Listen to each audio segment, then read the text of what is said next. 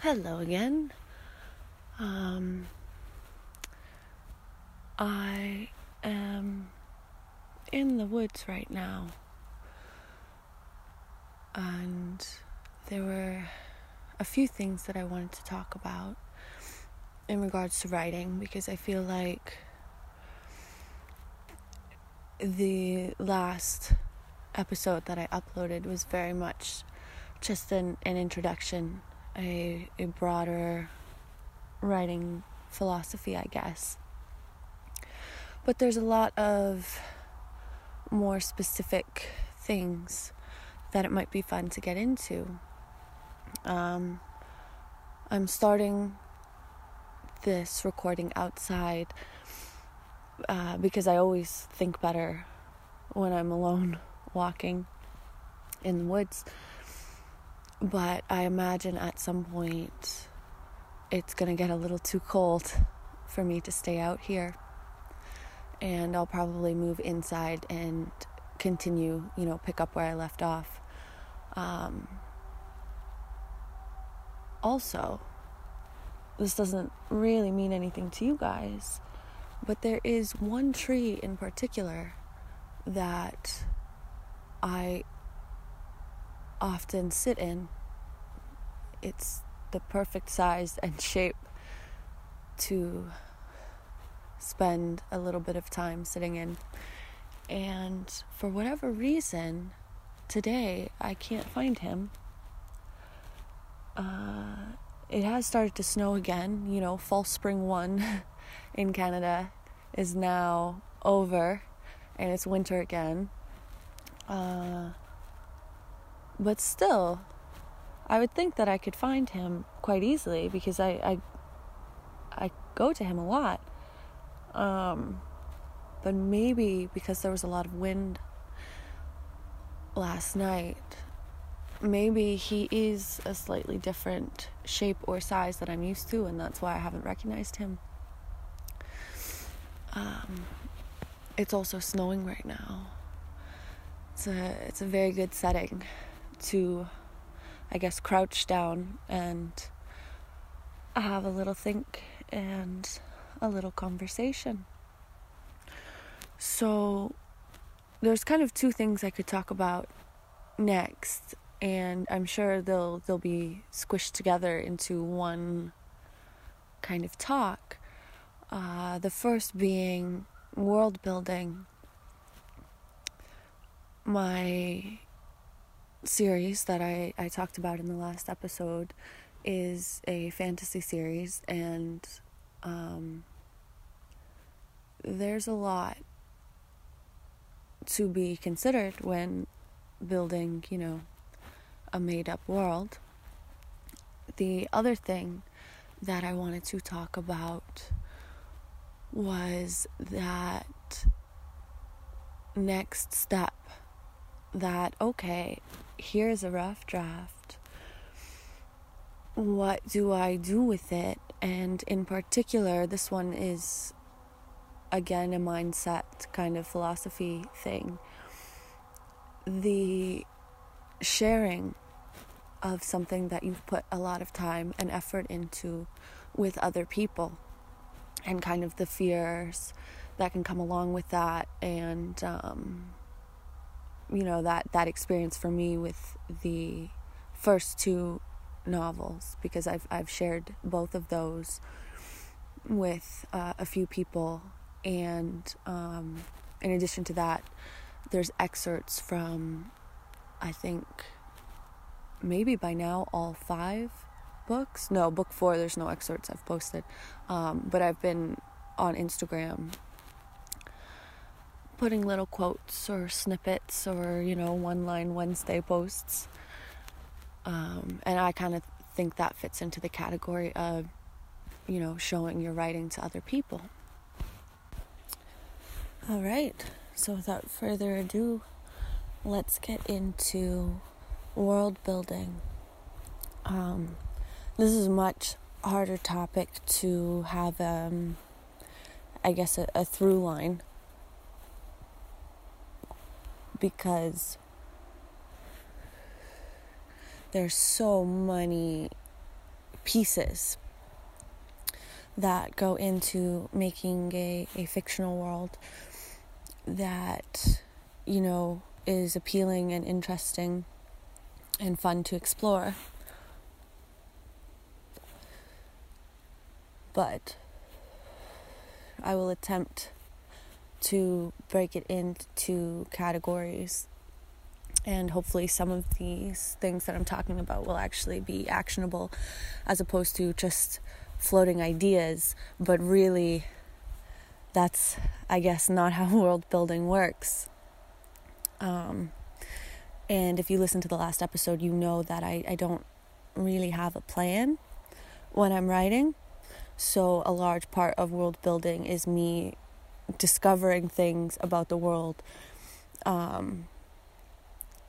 along with the characters that are moving through it. But a nice, easy one to begin with when talking about world building is naming people and places and things. And in particular, I think names and the coming up with names is something that can completely take over the writing process. It can really stall you. As anyone who has attempted to write anything before knows, you could spend 6 hours on various baby name websites, and you can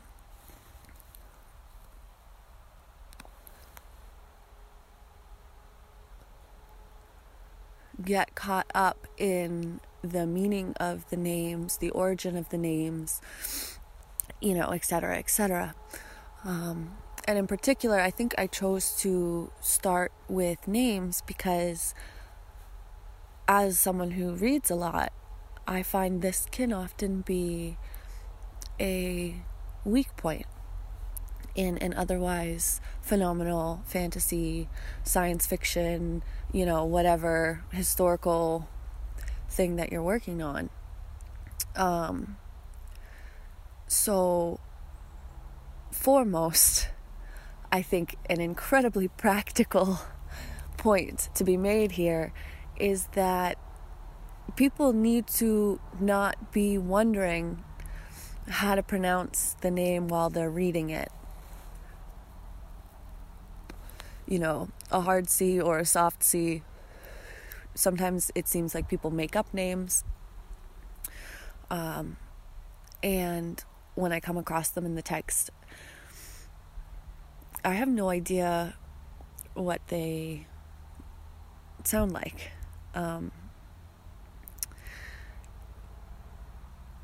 And I guess I myself have broken this rule just a little bit. In my series, there's a culture that is heavily inspired by, Vikings, early Middle Age Scandinavia. And there is a common, I don't even know what the word for it is, but in the Scandinavian languages, quite often there are J's that are silent, that are pronounced as Y's. And I have left them in. For example, there is a captain that I love. I love him. And his name is Flojer, spelled Flojer. So perhaps I'm breaking the very first rule that I've put forward. But hopefully the readers will know what I meant.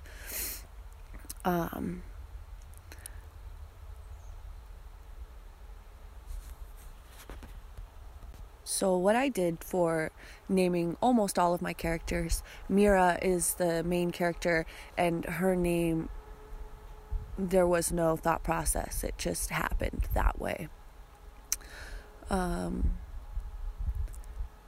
But I did go on to baby name websites, or I did put in Google searches like medieval English names, medieval Nordic names, etc., etc. But I think a very helpful approach is to select the very first name that jumps out at you. You know what I mean? The first one where you're like, yeah, that sounds cool. Okay, put that in and keep writing. And at some point, if you think of a better name, you can go back and change it. But this way you haven't spent, sometimes as much as 2 or 3 days Googling and not actually writing anything. And something magical that I found happened a lot when I did this is accidentally the name was the perfect fit for what this person later becomes in the story. Something that I couldn't have known when I started writing them into the story, when the main character meets them or whatever. And I think there's a lot to be said for that. The psychological associations we make when we hear a name. And there's dozens and dozens of studies on this. A person's name absolutely does change how people perceive them. You know what I mean? And in my life, I don't know why, every Amanda I have ever met is blonde, and every Jennifer I have ever met is pretty. And I don't really know why that is.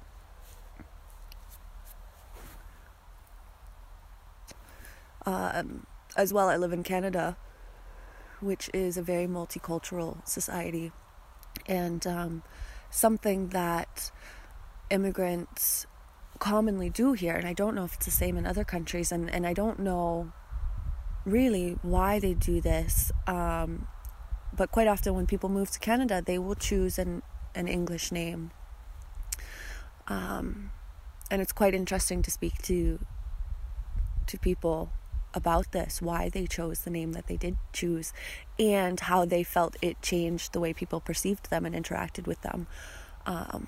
If you have any friends that have gone through this experience, I highly recommend speaking to them about it. It's a very interesting thing.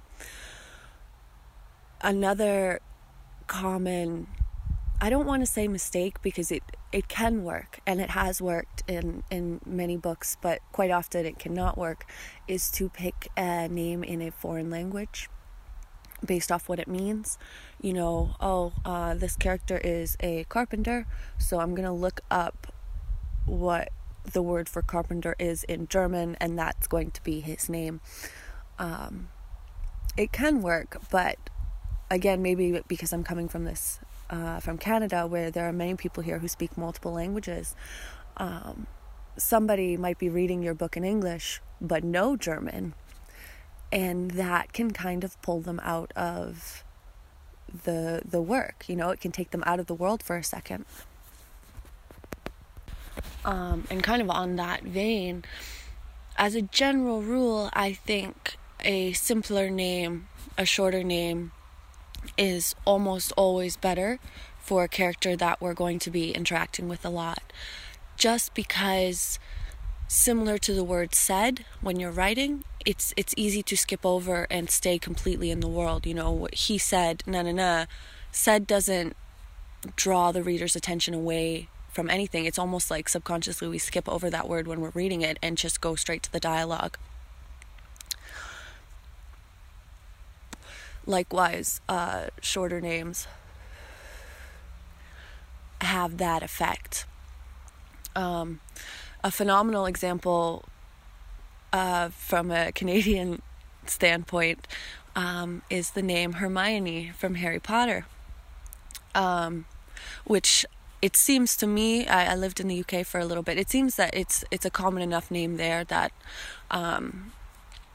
people knew how to pronounce it, they knew what it was, but I had no idea in grade 3 or 4 when I started reading Harry Potter. And I think a lot of people had the same experience where they're so into it, but then every time her name came up, they maybe stumbled a little bit. Hermione, Harmony, what is she? what is this girl called? Because we like her, but every time her name comes up, we struggle a little bit.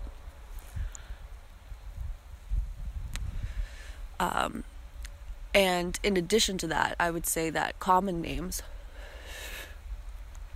such as Harry or Matthew or Michael or Luke, you know, the names that are so common that everybody knows them in multiple languages, those names don't seem to have a personality attached to them when you hear them. You know, there's a lot more space when you're writing. And I think that's kind of why Mira worked for me in particular. Now, when it comes to naming places, the only thing that I can recommend, and maybe if I can find the very specific link that I used, I will put it on the Instagram page or in the description of this episode. But there is somewhere online, and I think it's for Dungeons and Dragons players, believe it or not. There is a list of common suffixes and prefixes in place names. You know, places that end in pool or cliff or, you know, whatever it is. Places that begin with Glen, you know, that kind of thing. And nearly all of the names for places that I created and I'm still in the process of creating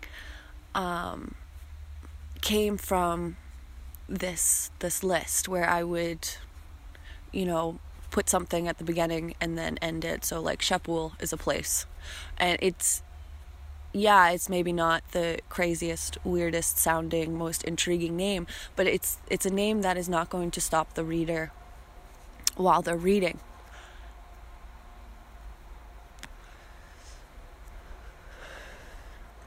I also had,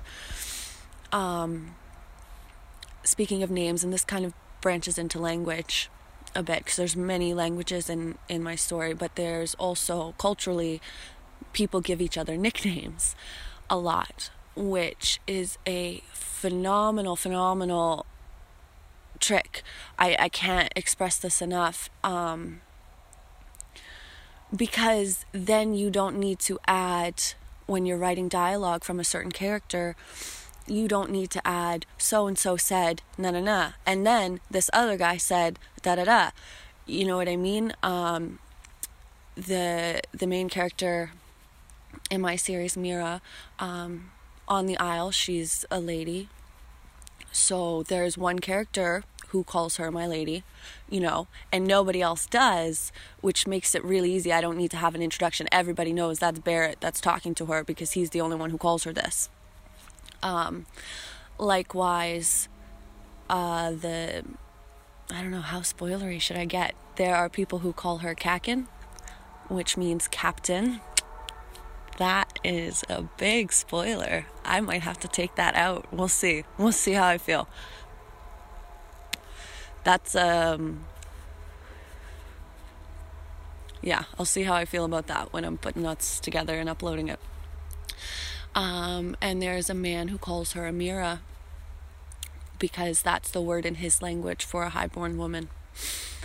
And there's one scene in particular, and it was the scene that made me realize how nifty of a trick this was, where something very surprising happened, and 3 people were speaking to her at once, and I never once needed to put down who was speaking. The reader knew. At this point, the reader knows. Yarliff calls her Kakin, Leander calls her Amira, and Barrett calls her my lady. So they all shouted at her, and I could just skip all those extra words and go with the emotion of the scene. You know, very urgent, very to the point. We got a GTFO. I don't know if I'm allowed to swear, if that changes how podcasting works. I'm not sure. I'll have to look that up later.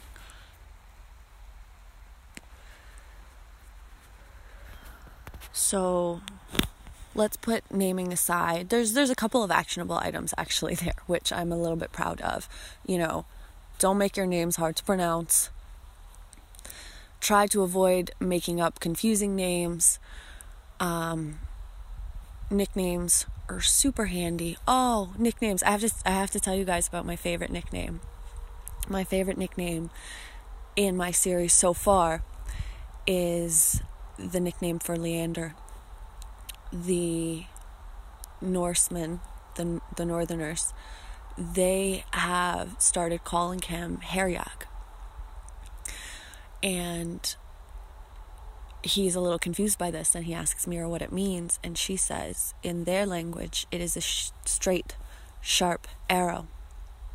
It means that you are very clever and focused, but it's also them making fun of how straight you stand. And something else spectacular that happened quite by accident in book 5, because I've switched perspectives for book 5. Oh, we can also get into perspective. That's a fun one. Put perspective, but I've switched perspectives, and I'm writing from a man. I don't want to tell you guys which man, because it's a big spoiler. I'm writing from his perspective, and he is Norser. And there are a lot of characters that are foreign to him and speak another language. And because of this, their names are difficult for him to pronounce. And so almost everybody has a almost cartoonish nickname. There's the Tower, which if you read books 3 and 4, you will know exactly who the Tower is just from that alone. There's the Bear, there's Rat Snake, etc., etc. Nicknames are really fun, and it's something that I highly, highly recommend. Also, I'm realizing now how symbolic the names are in my story. In book 1, Mira, I don't think this is a spoiler, this happens in chapter 1. She is kidnapped by a Northman and taken to the north, and everyone there calls her Sotin. And very quickly she learns to respond to this name. She's basically a slave in this place. But finally, when she starts learning the language, she learns that Sotin means slave girl from the south. And she feels a little bit differently about being called that. But let's put names to one side, because world building is a lot more than the words for things. It's a lot more than that. It's the if anyone is super into philosophy, you'll know what I mean, the qualia, the what is it likeness.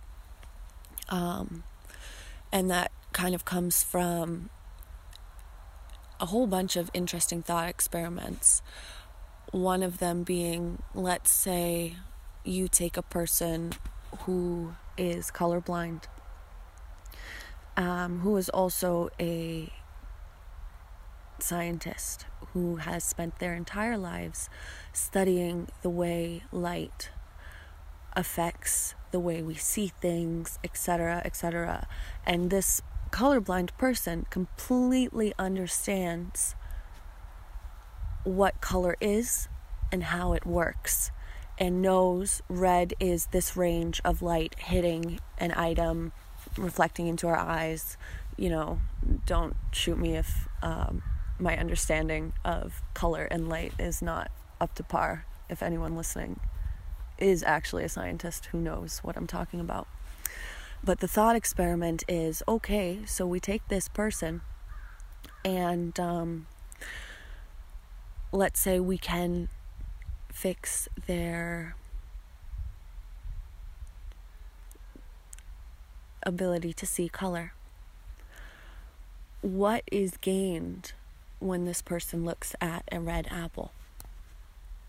There isn't really an understanding gained, because like I said, this person already knows exactly how color works. But what these philosophers decided was gained is a thing called qualia, the what is it likeness, the experience of seeing red. And when it comes to world building, the feeling of the world, the experience, that's kind of what a lot of us are trying to, nail down. We're trying to make it an emotional experience. And whichever emotion, it can be a terrifying experience, it can be exciting, it can be beautiful, etc., etc. But not only are we trying to create this new experience, we're trying to create this new experience in a way that readers will understand what it is. We can, a perfect example of this is the description of weirwood trees in A Song of Ice and Fire. Readers know what a tree looks like, and they know what the colors are, and they know what a face is, etc., etc. And then you put all of these things together and you have something new, a new experience.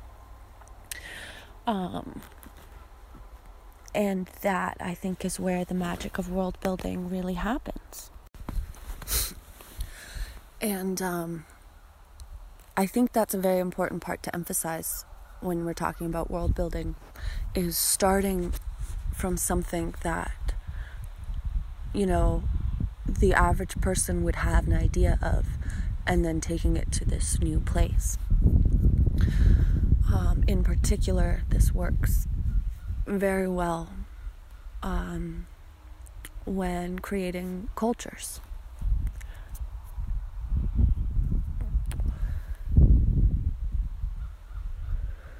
And religions. And there's a lot that fits into that, architecture, clothing, terrain, music, etc., etc. All the things that come together to create a culture. And so I guess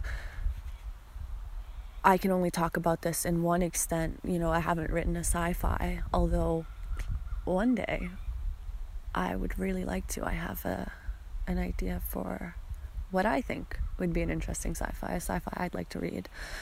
But let's put that to the side. What I found I did, again, quite by accident, when creating the cultures in my series, because there are many cultures. We've got the Northmen and their explorers and seafarers, and so they go to a lot of places. And although I don't fully know where the story's going right now, I think we're going to run into even more. There's been mentions in my books of other people in other places doing other things, and I imagine at some point those are going to come up. I guess I have to keep writing to find out. But one thing that I did that not only made it very fun for me to write, but I think made things kind of interesting, was I mixed and matched a lot of different historical cultures. In particular, I want to talk about the sun worshippers, which again is a little bit of a spoiler because, we don't meet them until book 2. But they're mentioned in book 1.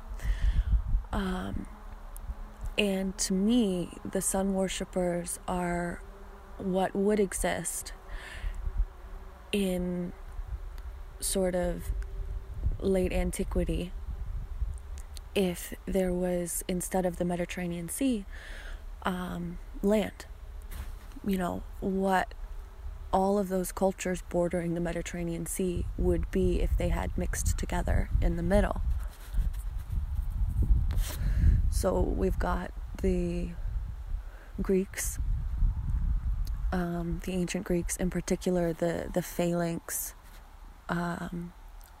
warriors, the way that the Spartans and many other Greek city-states organized their armies, where it's a bunch of people in a line with their shields and their spears, and the shield is actually protecting the person to their left.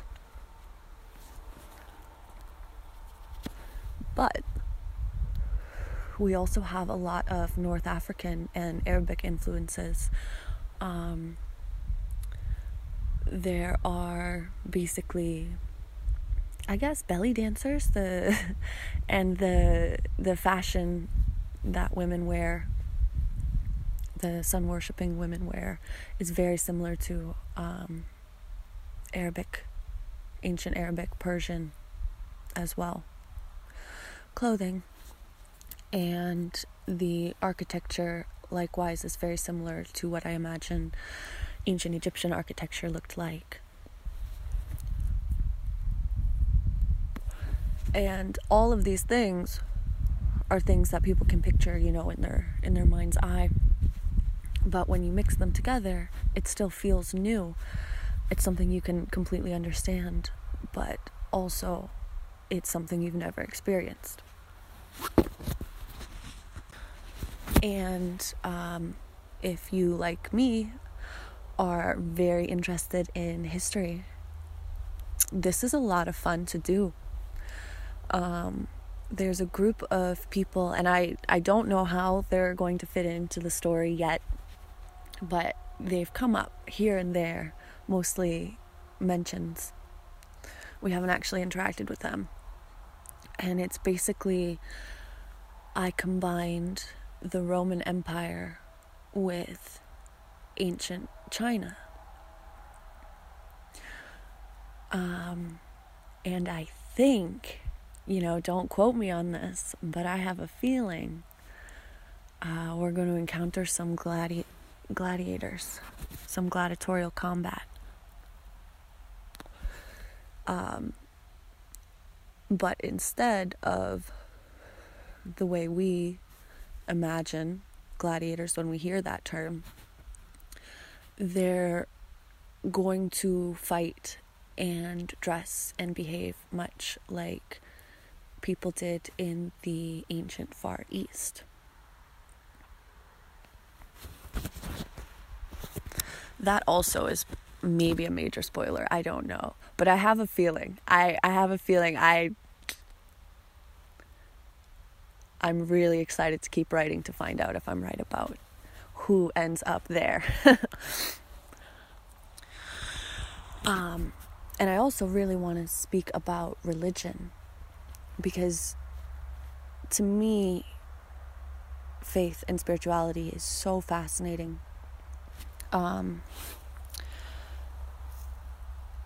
And so crucial when writing stories that take place in, a time that feels much earlier than right now. Because there definitely was a point on Earth, and I don't know if it still is this way, where most people fervently believed in something bigger going on. And if you read my books, you'll see that pretty much everybody has very strong religious convictions, and there's quite a lot of different religions at play, and not all of them get along. And reading religious texts is one of my hobbies. I've read the Bible and the Quran and the Vedas and Siddhartha and, the poetic Eddas or Eddas. I'm not sure how to pronounce it. I've only ever read the word. I've never heard anyone say it out loud. And as a side note, when it comes to story structure, religion is a very powerful motivator and I think a very good reason to have people do things the way that they do them. So we can look at the religion of the Northmen in my books, which is open shut based on Norse mythology. And there are some clear equivalents. We have Eagle, who is the god of illusion and trickery, obviously heavily inspired by Loki. We have Herold, the god of sea and storms, inspired by Odin. And he's kind of the gatekeeper. He's the one who decides if you get to go to the good place, Herold's halls, after you die. And he makes this decision based off of how brave you were, because the Norser believe that every part of your life is decided before you're born. And so really the only two options you have are to attempt to avoid your fate or to face it head on. That's the only thing you can do. And if you face it head on, Herold takes you into his halls after you die. And if you don't, you go to Vil.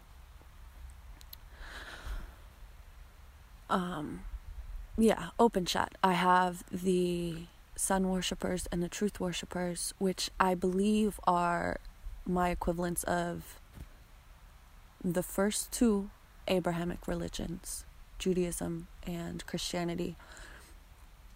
And because I believe that that's what they were inspired by, I'm also keeping my eyes and ears open for the equivalent of Islam, which I imagine is going to appear at some point in the story.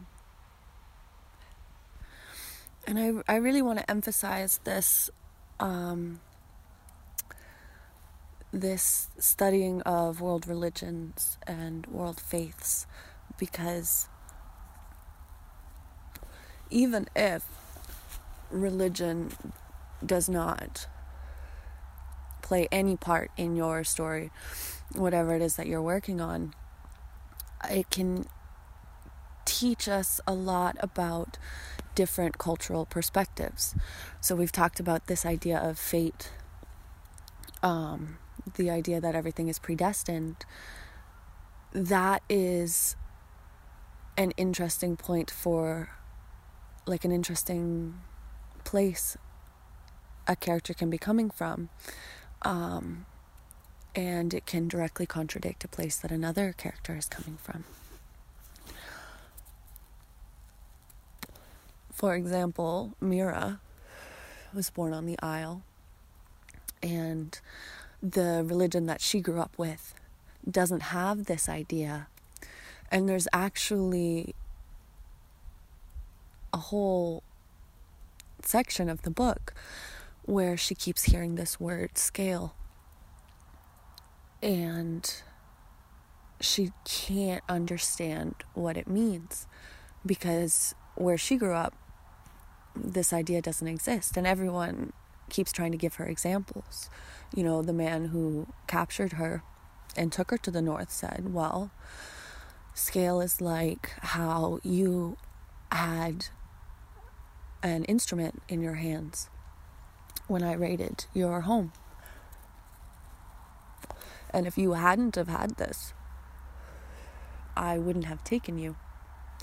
And you wouldn't be here in the north right now. You would probably still be at home. And another woman says it's her children, Danya. She says it's Hald and Leif and Illa, my children. That's my scale. And so she thinks maybe this has something to do with love. And then the medicine woman in town says, no, it has just as much to do, if not more, with the struggles that you face in your life, the things that are bad and wrong and hard to deal with. And finally, there is a character who manages to explain it to her, Fira. And a little bit later in the story, well, a lot later actually, several years later, Mira finds herself attempting to explain this very same concept to somebody from her homeland. And as a side note, just because it's on my mind, I have to say it out loud. That one dude in my story who loses complete faith, who I think is actually going to be the character book 6 is from the perspective of, but it might turn out to be book 7. I'm not sure. There's 2 guys, and I want to kind of explore where they're coming from and what they're up to at that time in my series. And one of them really loses sight of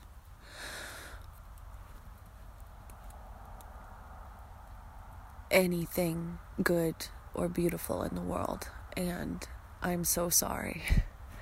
Every time he comes up in this book, I'm on book 5 right now, and man, oh man, I am putting this guy through the ringer, and I don't mean to do it. It just keeps happening. He's become very hard, and I think he is about to become very cruel and do things that a person who has any emotion or connection left in them would not be able to do. And maybe you've seen the March writing challenges that I'm doing on Instagram. But there was one that was like, which Hogwarts house are your characters? Like, which house would they be sorted into? And I mentioned this guy that became a Slytherin. But he started off as a Gryffindor. I feel like I can't apologize enough. And I feel he's already gone so far that he might not be able to come back, you know, if there's a happy ending, which I still don't know if there is or not. But even if there is, I don't know if he's going to be able to share in any of the happiness or joy, given everything that's happened to him and is in the process of happening to him now. I love you, man. I'm sorry. I'm sorry, bro.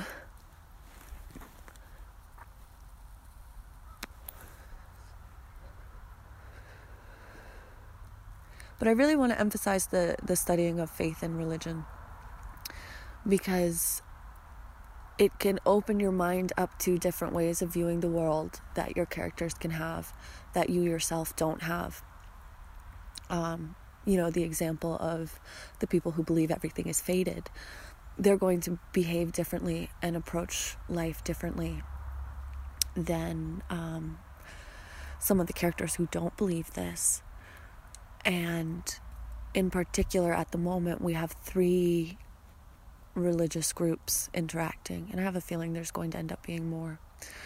But all 3 of these groups have very different goals, and they have lines that they cannot cross because they want the type of afterlife that they believe in. You know, the sun worshippers have their 7 virtues, and they cannot, in good conscience, act outside of these virtues.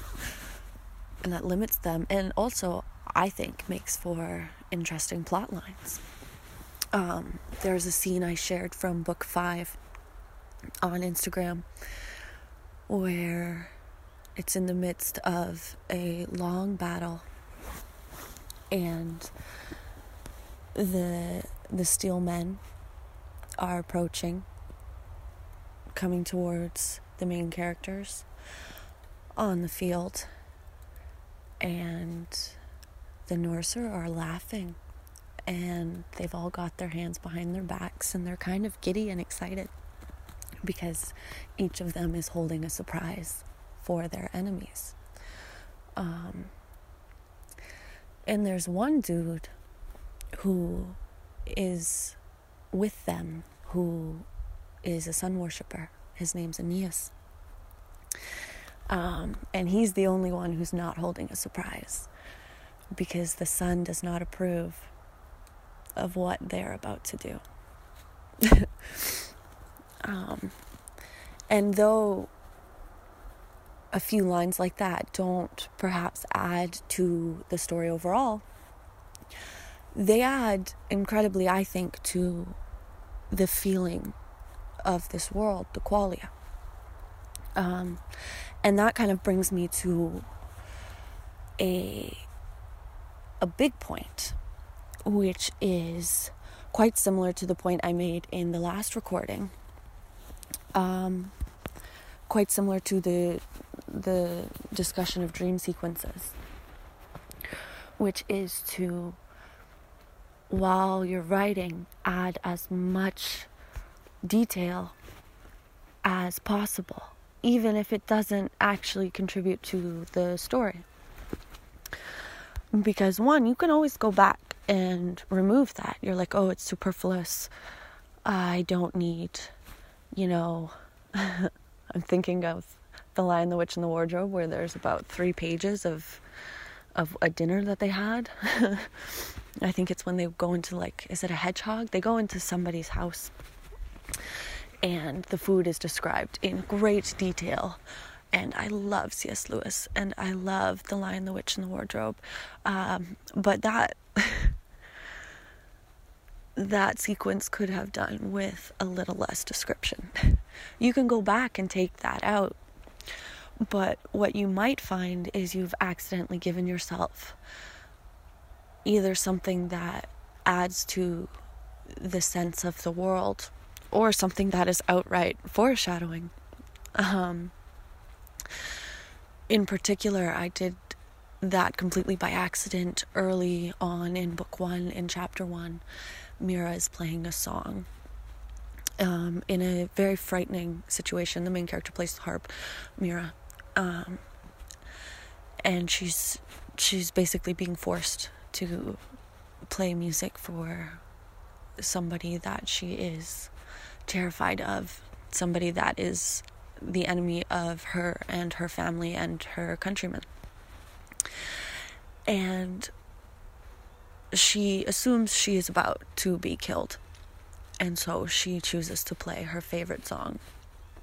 And for whatever reason, I decided to talk about the song. I gave the name of the song, Tears of the Mander, and what it's about. It's about 2 young lovers who are unaware of the tragedy awaiting them. And she says it's a good last song. But for anybody who's had an advanced reader copy, you will know that accidentally that is the most perfect song she could have been playing at that moment. And I will leave that at that, to attempt to not give too much away. It's really hard to not spoil the books for my potential readers while I'm doing this.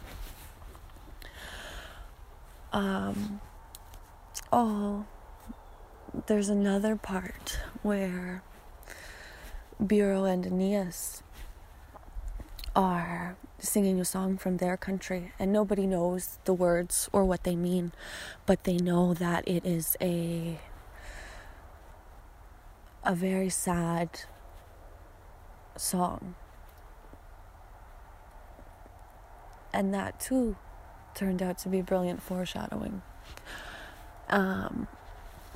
There's a part where the baby in book 1 is getting a little fussy, and Fira sings for him a song about rain coming down and washing away all of the sorrows and tragedy in a town that has experienced only woe. And I'm really hoping, for this kid's sake, that that's also foreshadowing.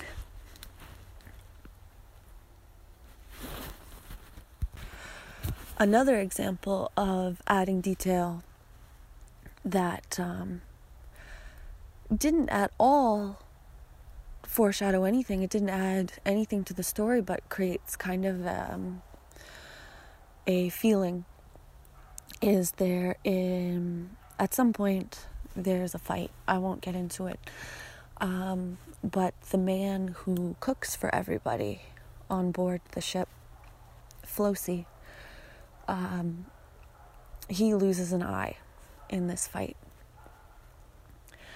And, for the rest of his life, he's going to have one eye. And he's not at all bothered by this, actually. He's bothered a little bit by the pain, but they get him nice and drunk. And he kind of laughs and says, don't worry about me. Women love a man with Svendin's kiss. And it's explained that Svendin is the god of war, but in particular, the god of military strategy. And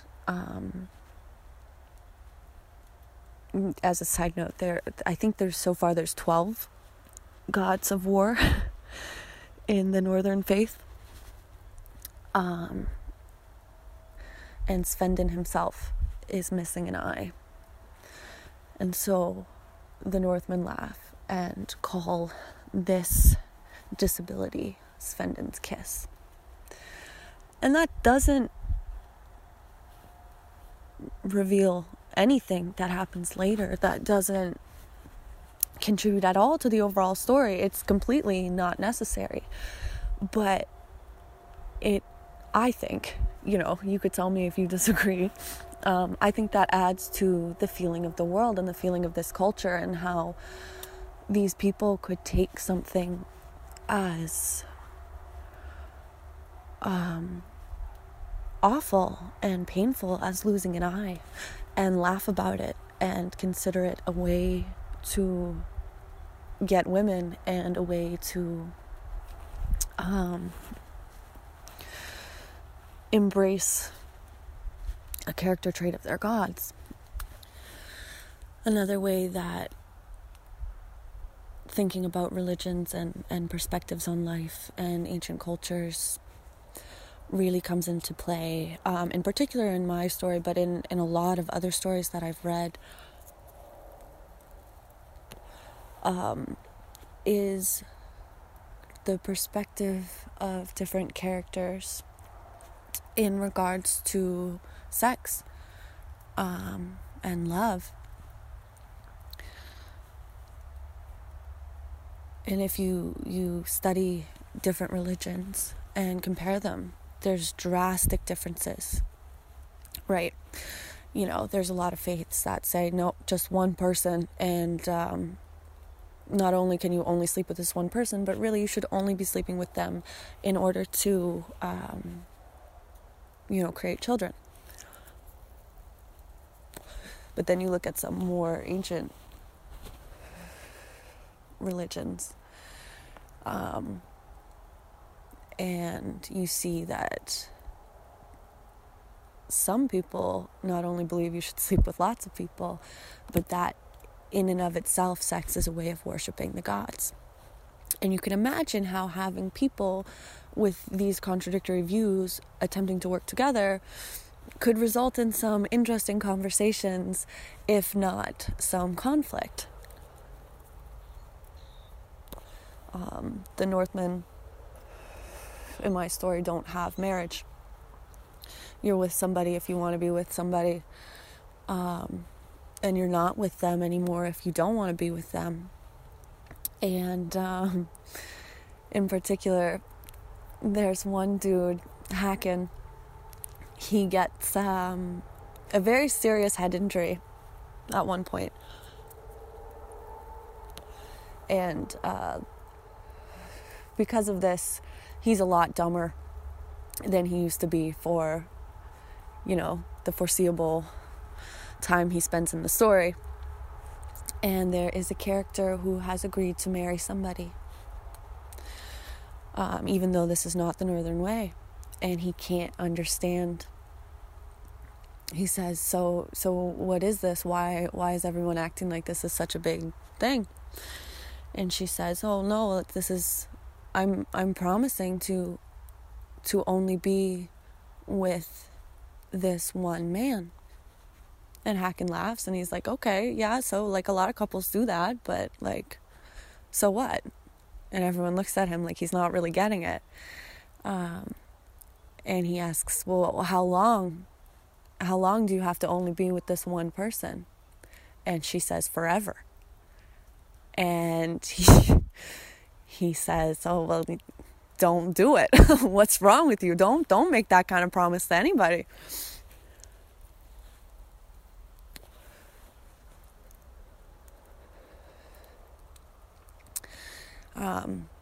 So yeah, the Northmen, most of them sleep around a lot. A couple of them don't. Birger, he doesn't. He loves his woman back home. He thinks about her a lot.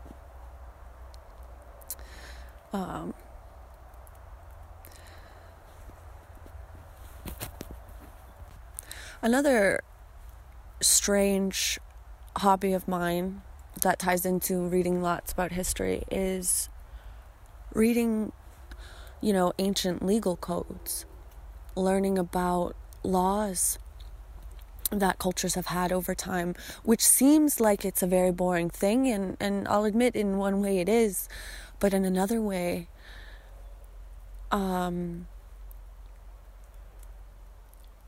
it's incredibly important when world building to think of not only what is culturally or because of religion allowed and not allowed, but what is legally not allowed, what will get you arrested or tortured or put in prison or, killed. And quite often in fantasy storylines, you have people from one area going to another area, and this happens in my book and many others as well. This can lead to, again, interesting conversations, if not full-blown conflict. For example, the Northmen celebrate the equinoxes, and they do this by getting completely plastered and taking mushrooms and sacrificing goats and smearing the blood of the goats all over their faces. Now, on the Isle, such behavior is not only frowned upon, it is outright illegal because it speaks to witchcraft. And yeah, that could cause some tension.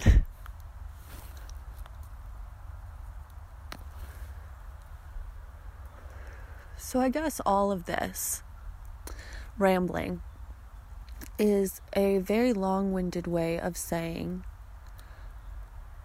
that, in my opinion, world building is taking things that already exist, that people already understand, and tweaking them or twisting them or compiling them in a way that creates a new experience.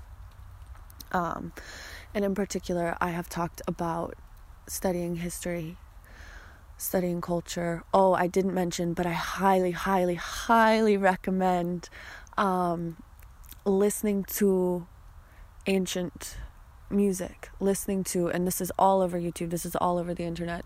You can find it really easily. Let's say it's a Persian-inspired story that you're writing.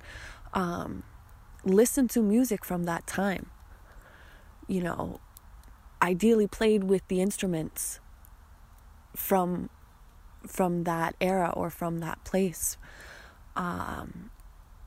It really helps in every possible way. It shifts your whole mindset while you're writing. And so I've listened to Celtic music. I've listened to Viking music. I've listened to Arabic music and Persian music, and I've just recently gotten really into Mongolian throat singing. which is, it's a little bit scary, but like really cool at the same time. And hopefully I'll encounter some of that type of music in the story. Reading law codes, reading about religions, all of these seemingly unrelated things come together when you're world building. Things that you encountered at all different stages of your life, if you continue to absorb these kind of influences, data in. And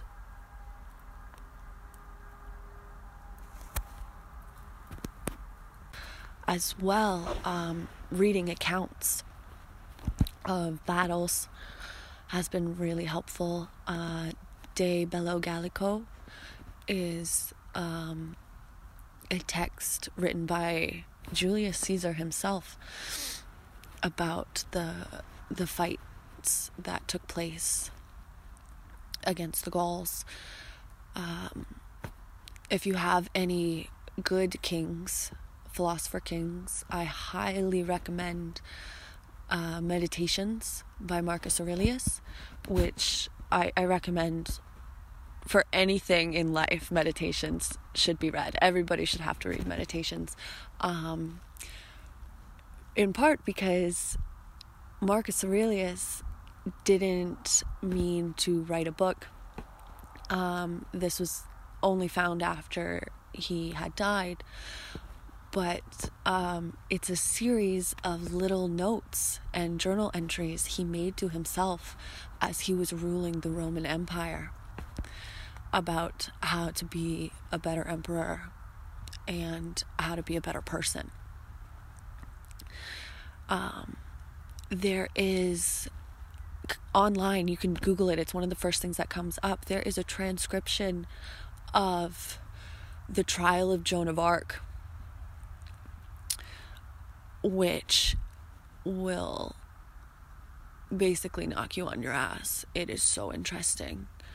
This is a 19-year-old girl in medieval times, and she is probably the ballsiest person I have ever encountered. If you're writing a strong woman or a strong young person, oh my goodness, read The Trial of Joan of Arc. That girl is fearless.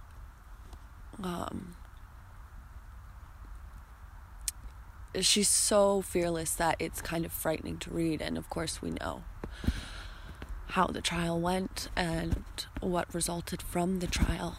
And at the time, she must have also known that if she said what she was saying, that was what was going to happen. And she said it anyway. Accounts of Catherine the Great are really fun, in part because she was a bit of a sexual deviant, in addition to being a fantastic ruler. There's a lot of biographies that I love, and if you get really into this, you will see which people were inspired by which people from history. So there's a wonderful through line. Aristotle was the teacher of Alexander the Great.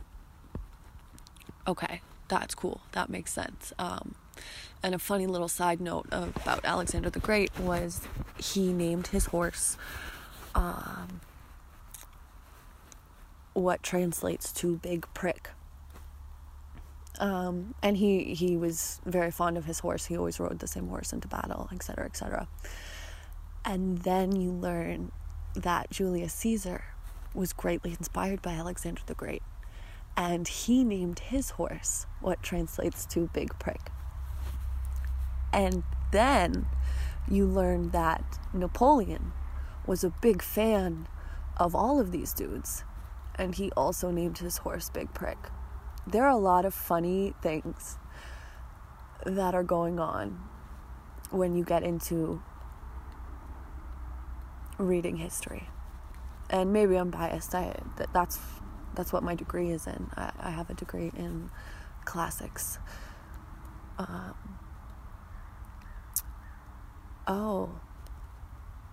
So that's a full summary, but something I should have added earlier that I've only just thought of now, which is a big part, is languages. Studying, even reading the Wikipedia introductory article on linguistics. Oh man, that was so helpful. I had a linguistics course in first year university, understanding how languages change over time and how there's, I think, 3 common structures, like common sentence structures, which is really helpful if you have a foreign character who is, speaking to your main characters in not their original language. They will invert the order of words in an interesting way. There's like, the ball is mine is the ball, etc., etc. But if you nail down the structure of the languages in your story, it not only adds a lot to character development, but it creates a qualia. And again, maybe I'm more sensitive to this because I live in Canada, because there's so many different cultures and influences here.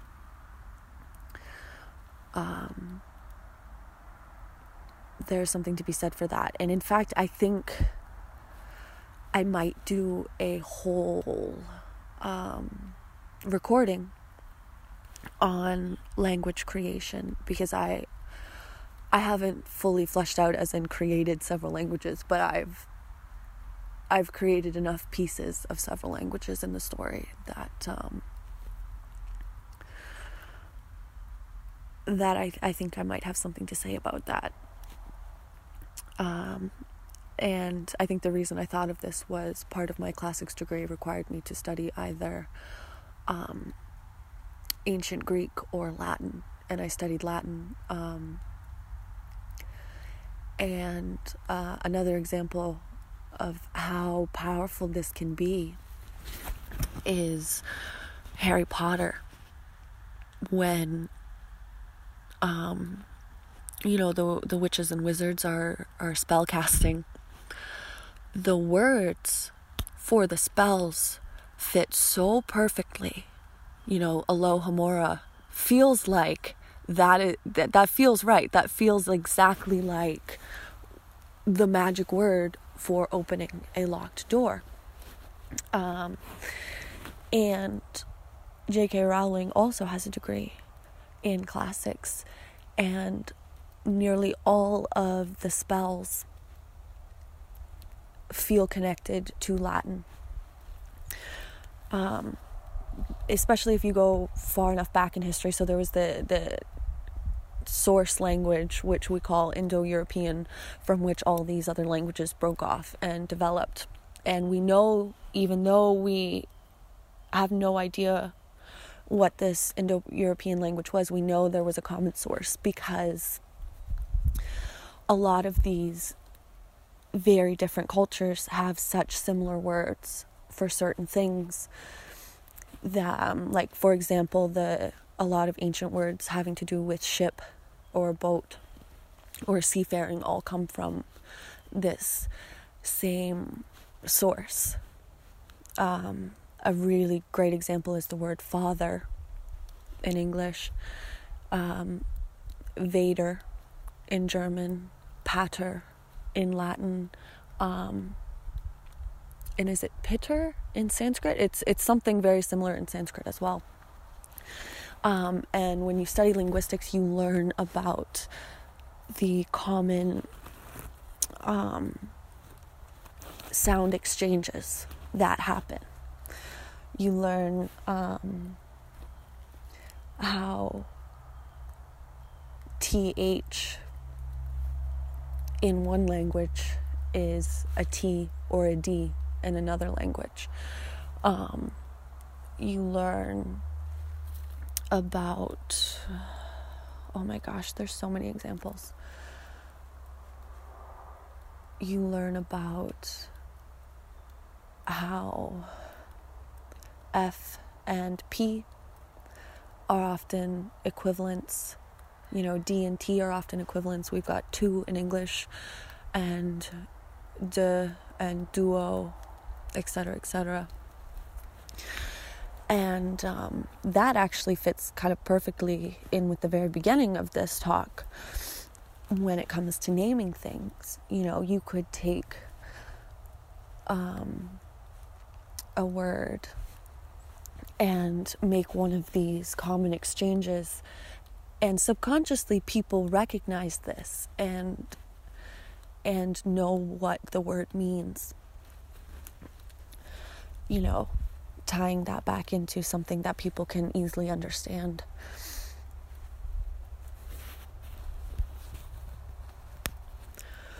By now, you can probably hear how much I'm shivering. So I'm going to make my way back to the house. Also, I think it might start freezing rain, because the temperature's raised a bit. And it's still snowing, but I don't think it's going to be snowing for much longer. I think it's going to turn into an awful slush in a minute here. So I will pick this back up inside.